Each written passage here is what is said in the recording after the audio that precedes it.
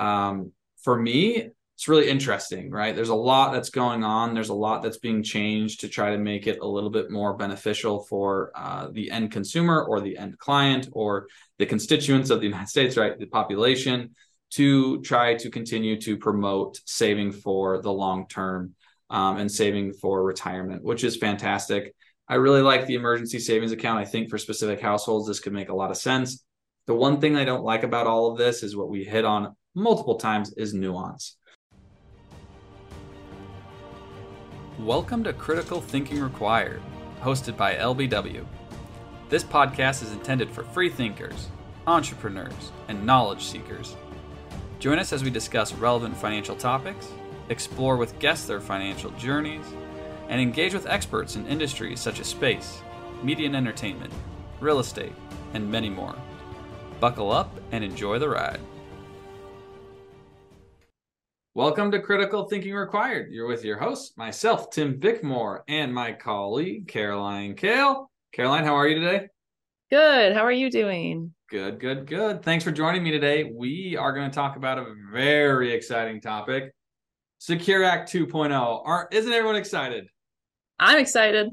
There we go. At least Caroline's excited. Maybe our viewers are too. There actually are some really good new changes to legislation when it comes to retirement accounts, different things that may affect you. And Caroline has been doing a lot of research on behalf of LBW, and we wanted to give some of Caroline's knowledge out to the public and to our listeners and our viewers. Now, Caroline mentioned to me, Tim, there are 90 different things within this documentation. We're not going to hit all 90, but we did pick out a few that we felt were important that we want to talk about. Just so everyone knows too, there's a lot of nuance and some detail behind some of these legislation points, and we're not going to go into the details. If everyone has questions about some of the details, that's what we're here for. Please reach out. We can talk about it. But we're just going to keep it a little bit more high level and pick out a few nuances that we felt were pertinent to our viewers and our audience. Does that sound cool, Caroline? Are you good? Sounds good to me. All right. So let's get into our first topic. One big one that came up, it looks like, is the changes in RMD ages. Now, this can affect a lot of people. So tell me a little bit about it. What's going on with the change of RMD ages? And I will, for our listeners, RMD stands for Required Minimum Distribution, which you're required to take money out of certain qualified or retirement accounts at certain ages. Okay, Caroline, what do we got? What are the changes here? So the original Secure Act in 2019 raised the RMD age from 70 and a half to 72 years. Well, the Secure Act 2.0 takes that a step further, and it increased the ages even more. Okay. So the easiest way to kind of describe this is going by the year you were born. So if you were born before the year 1951, there is no change to your RMD age beyond what was changed from the original Secure Act back in 2019. So if you were born in 1951 to 1959, your RMD starting age is 73. Okay.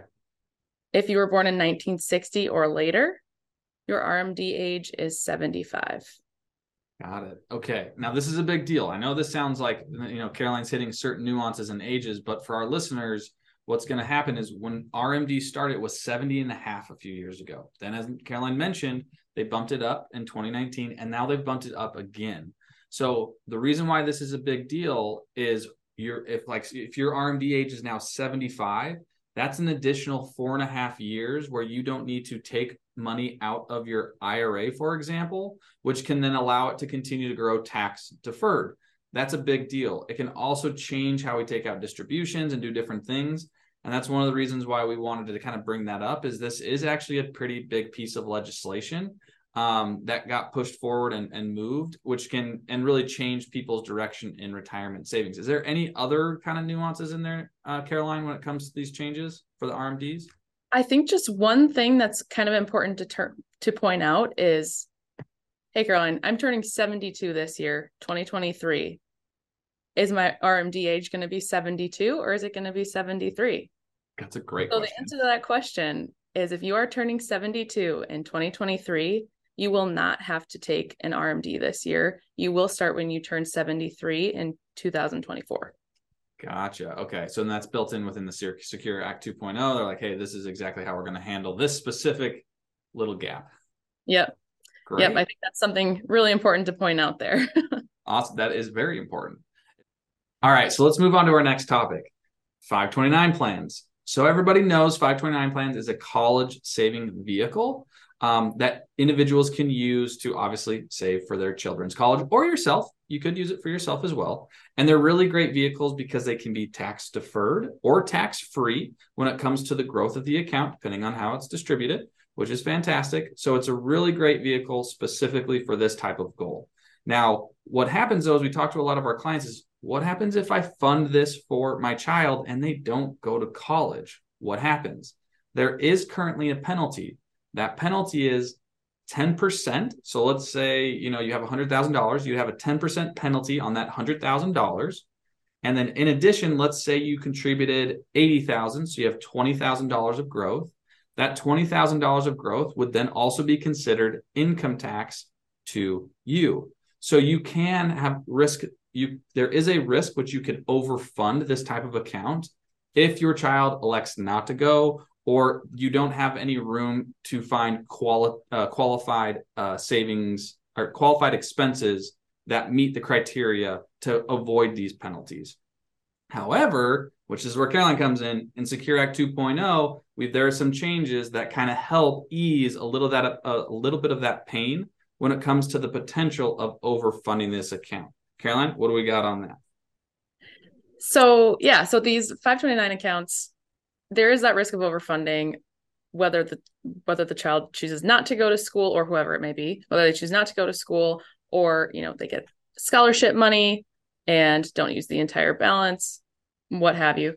So what the Secure Act 2.0 does is they allow for up to $35,000 from each individual's 529 account to be rolled over directly into a Roth IRA. Yes, that's a big deal. This is exciting. This is exciting news because that eliminates a little bit of worry as far as these penalties are concerned. Yes. And so there's a few different things to point out here, though. The 529 account must have existed for 15 years or more. Okay, that's a big deal because that's 15 years. All right, we got to keep that in consideration. Right. Also, any contributions made in the last 5 years are not eligible to be rolled over as well. So you can open an account today, throw in some money, and in 5 years, roll it over into a Roth. It would have to have existed for 15 years. Got it. So there is some nuance that we have to pay attention to. There are some things we have to think about. But overall, it is easing the pain of, okay, what happens if? And to be able to fund a Roth account for an individual at 35K, like for your kid, not a bad idea. Could be some really great things. Again, not to dispense advice on this, but it's just something to think about and to take into consideration with this big change when it comes to 529s and the Secure Act 2.0. It's pretty awesome. Another thing to point out, it's not subject to the same income limitations as regular Roth IRA contributions. Interesting. At least not as of right now. Of course, things may change in the future. If you're listening to this 15 years from now, I'm sure things may have changed. But I honestly, Caroline, I hope people are listening to this podcast 15 years from now and be like, remember when Tim and Caroline? That'd be great. Time capsule back when the Secure Act 2.0, back in 2022, I guess, is when this was passed. Yeah, that would be awesome. Okay. Is there anything else? Those are some good nuances. I like that. I mean, I think what Caroline's pointing out is that this nuance should be taken into consideration. Definitely talk to a qualified professional, talk to them about it, see what it could be. It just opens up the door for positioning when it comes to 529s and this idea for a college saving goal. So let's move on to our next topic. This one has to do with employer retirement plans. And I know it has to do with more than just what I'm going to say, but let's just, for our audience sake, put it into a vacuum. 401ks. So there's some changes to 401ks. As everybody may or may not know, within a 401k, you have options to put towards a traditional account within your 401k. So again, think your 401k is this bubble. You got a 401k traditional underneath that. Also, you have a 401k that is a Roth account that the employee can contribute to up to a certain amount. You have kind of options. Now, the reason why I'm kind of creating this nuance is not every single 401k plan has both options. they may only have the traditional side, right? Which is pre-tax money going in. The Roth is after-tax money going into those accounts. Now, what's interesting is that with an employer contribution where they match, up to this point, the employer could only put their money that they're matching for the employee into a traditional account. However, that seems to be changing. So, Caroline, what are we doing when it comes to 401ks and the employer side of the contribution? Yeah, so the new thing with the Secure Act 2.0 when it relates to 401ks is that now employers have the option, or I guess the employees have the option to elect that their employers contribute to their Roth 401k account directly instead of the traditional side. So in the past, there was no option there. Now there will be the option for the employee to say, if they do have a Roth account open, I'm contributing to the Roth, I would like my employer's contribution to also be Roth. Got it. That's a big deal, right? That's Yeah. getting more money into Roths. And again, I know there's a lot of debate within our world as Roth or traditional. It's all very nuanced. You have to understand. Karen and I have read a really nice research paper where it comes down to, we don't know. There's a lot of variables that comes to play when you're talking about choosing a Roth versus traditional, which is why we would say, please talk to your advisor or a qualified professional on what makes the most sense for you and your household. But it is interesting. It gives you now optionality to be able to do that on the employer side, which is fantastic. Caroline, are there any nuances specifically to this change in legislation that we should think about? There sure are some nuances here. Okay. So first of all, this is effective immediately as of this year. However, it's dependent on when the individual custodians actually develop these accounts, paperwork that's associated with them before it can actually happen. Got it. So you're telling me that, if I'm an employee, it's not going to be all of a sudden automatic where I can make the choice. It's going to be like, hey, has the 401k plan or the custodian been able to set that up to be able to have said choice? Exactly.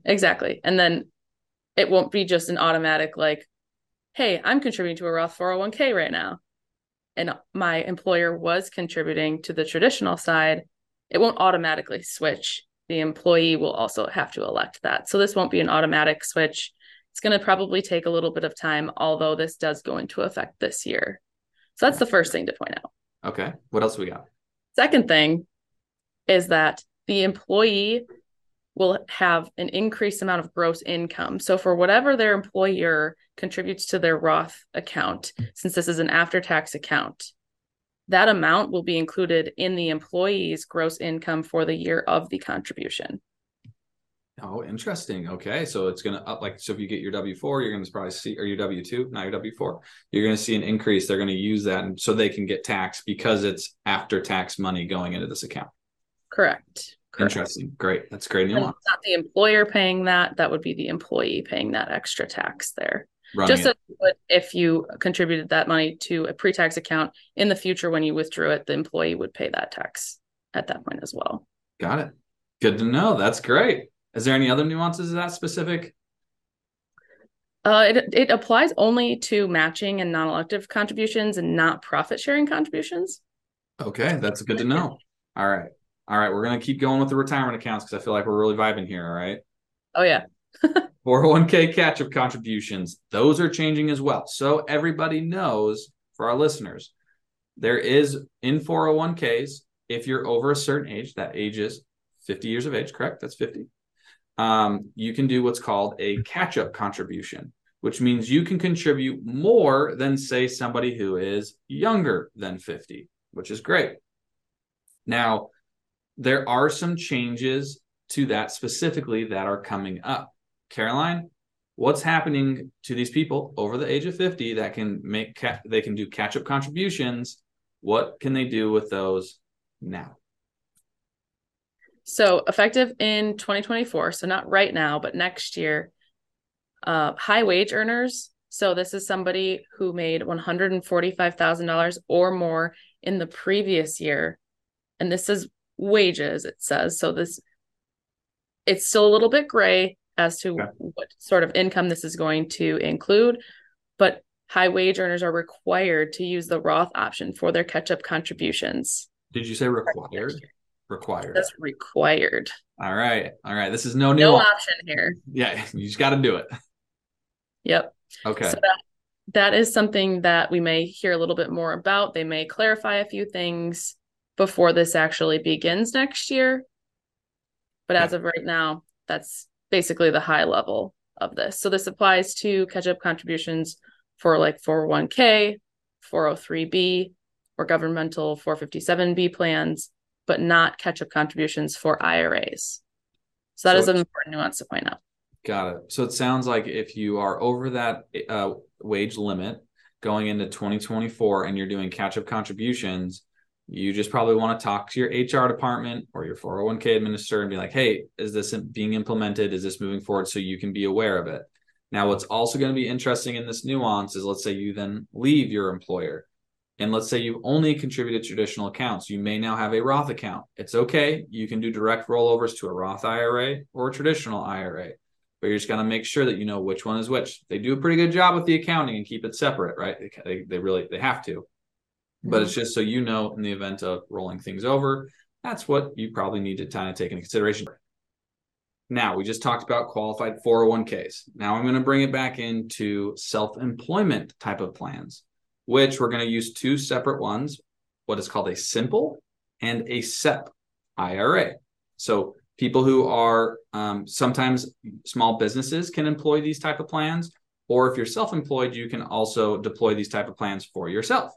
Now, what's been interesting is up to this date, you could only contribute to a traditional side of these accounts, which again is pre-tax. You get the tax deduction today, your earnings go in and grow tax deferred, and you're taxed once you pull the money back out. However, with Secure Act 2.0, there's been some changes here. Caroline, what has changed with these types of accounts going forward?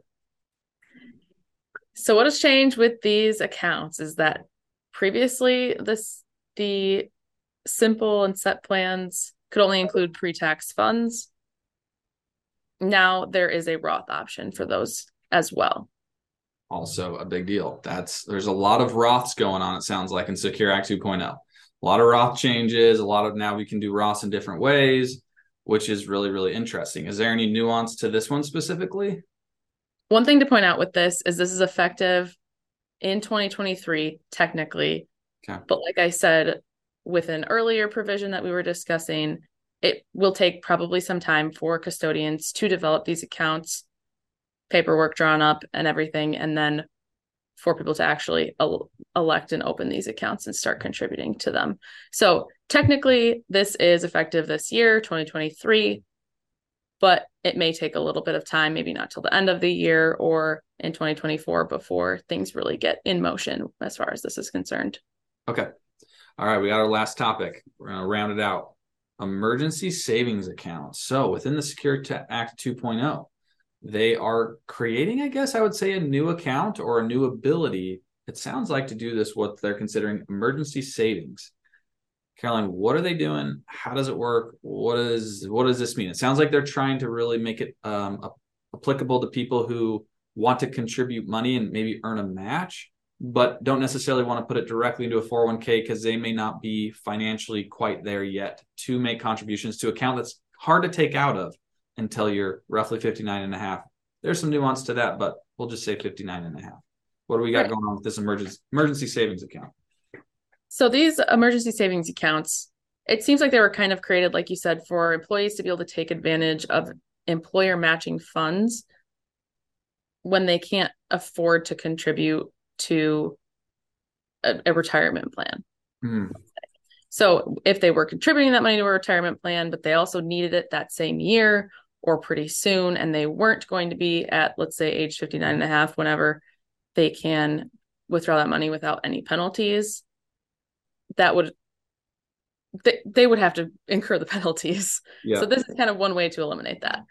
So this emergency savings account is a sort of new account. It's kind of similar to like a 401k or 403b. It's actually going to be linked to those existing employer retirement plans. Yeah. And employees who are eligible to participate in the employer's retirement plan like the 401k, can contribute to this emergency savings account that was created as a result of the Secure Act 2.0. Technically, it's not created yet. The legislation was passed, but this will be effective next year in 2024. So as far as contribution limits, contributions must cease once the balance is $2,500. I almost said $1,000. $2,500. And then employers can actually impose lower maximum limits at their discretion as well. But that is the absolute max according to this act. Okay. A few other things to point out. Yeah, please. The plan, the account, or the person, the administrator of the account must allow at least one distribution per month.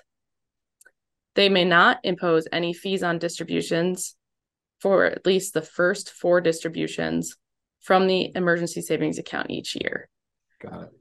So what this kind of means is you can save this money directly from your paycheck into the emergency savings account up to $2,500, earn your employer match, and then be able to withdraw that money in the same year without imposing those penalties that you would if you had contributed to a traditional or Roth 401k and you were not at the age where you could withdraw those without penalties. Yeah. And in addition, to add on to that is sometimes employers may not allow early distributions either. So, right, there's a lot more restrictions when it comes to that outside of the penalties that make it hard to distribute. Now, yes, you can take a loan, you can do different things depending, again, on the 401k plan. But this really is set up to be like you can have access to these funds and potentially still receive your match, which is great, right? Matches are free money that are coming to you, right, directly from your employer. So just give you easier access to those funds if you're not prepared as a household to make 401k contributions. I think there's a lot of nuance to that one as well, but it's great for our listeners to know in case they're in that position to ask their employer about it going into 2024, right? And is this an option that I have for me and my family? And then obviously, as I've said multiple times here, talk to a qualified professional, see if it makes sense, see if that's what you should be doing or not, what the ramifications would be. But it is an interesting thing. I like that the legislation is trying to help people out and still receive that match if they don't have the capacity to earn it because they need the cash flow today, which some families and households are in that position and they may need to do that. So, absolutely, yeah. One thing to point out with this is the distributions from this emergency savings account are treated as qualified distributions from a Roth account. So they will be tax and penalty free. Great. Okay. Because it would be after tax contributions going in. So you'd have already paid the tax on them. And it's just putting them into this account within the employer sponsored plans, getting the match versus putting that in a savings account at a bank or some other institution that you would not get your employer match. Okay. So that's the incentive there. Got it. That's awesome. That's awesome. Caroline, I think we hit our six points that we wanted to point out. Right? I think we're good. Is all 6? We sure did. Okay. So again, for our listeners, there was 90 different points or different legislation topics within this Secure Act 2.0. We only highlighted 6. There's a lot that has gone into this, and there are some impactful changes. Caroline and I felt that these were the most impactful changes for what our listeners should really take into consideration, ask about, which is great. But before we close off, Caroline, I'm happy to start with a little bit of final thoughts, and then would love to hear a little bit of your final thoughts before we close out. For me, it's really interesting, right? There's a lot that's going on. There's a lot that's being changed to try to make it a little bit more beneficial for the end consumer or the end client or the constituents of the United States, right? The population, to try to continue to promote saving for the long term and saving for retirement, which is fantastic. I really like the emergency savings account. I think for specific households, this could make a lot of sense. The one thing I don't like about all of this is what we hit on multiple times is nuance. There is a lot of nuance to these points. There's a lot of nuance to this act. So again, please talk to an advisor. Please talk to a qualified professional. It is not a straightforward answer. This is not a yes or no. This is what makes the most sense for you, your family, and your household. So please get into contact with people that can help you work through it to make sure it makes sense for you specifically. And I do appreciate you, Caroline, for taking a deep dive into all this stuff, because it's a lot. So those are my final thoughts. What do you got? Do you got anything? It was absolutely a lot. There's a lot there, as we talked about, but hopefully we kind of simplified it down so that our listeners can take away something from this. And I hope that there is some takeaway for every single person who's listening to this, whether or not it's the best for your situation or not. Maybe it'll spark conversation with your financial professional. And yeah, I'm excited to see what happens as a result of these changes. I think it's some interesting changes happening here. A lot of Roth. So we'll see what. A lot of Roths. And I think you hit a good point. It's like, this is like Inception. Hopefully we incepted an idea in your head that then can, propagate and ask questions and learn more to better yourself. I love that. I love it. I love the spark conversation. Absolutely. It definitely sparked a lot of thought in my head. That's for sure. There you go. All of this. I love it. Well, thank you so much to our listeners, our viewers, and thank you, Caroline, obviously for joining me today. And I hope everyone has a great night. And again, talk to a qualified professional about Secure Act 2.0. Thank you. Thank you. Like and subscribe. Thank you for taking the time to start your journey of thinking differently and listening to LBW talk about stuff they love. Until next time. The opinions expressed in this program are for general informational purposes only and are not intended to provide specific advice or recommendations for any individual on any specific security, on any specific broker-dealer or custodian. It is only intended to provide education about the financial industry. To determine which investments, broker-dealer, or custodian may be appropriate for you, consult your financial advisor prior to investing. Any past performance discussed during this program is no guarantee of future results. As always, please remember investing involves risk and possible loss of principal capital. Please seek advice from a licensed professional. All opinions expressed by podcast participants are solely their own and do not reflect the opinion of Leach, Bickmore, and Weiss Wealth Management, LLC. Leach, Bickmore, and Weiss Wealth Management, LLC is a registered investment advisor. Advisory services are only offered to clients or prospective clients where Leach, Bickmore, and Weiss Wealth Management, LLC and its representatives are properly licensed or exempt from licensure. No advice may be rendered by Leach, Bickmore, and Weiss Wealth Management, LLC unless a client service agreement is in place.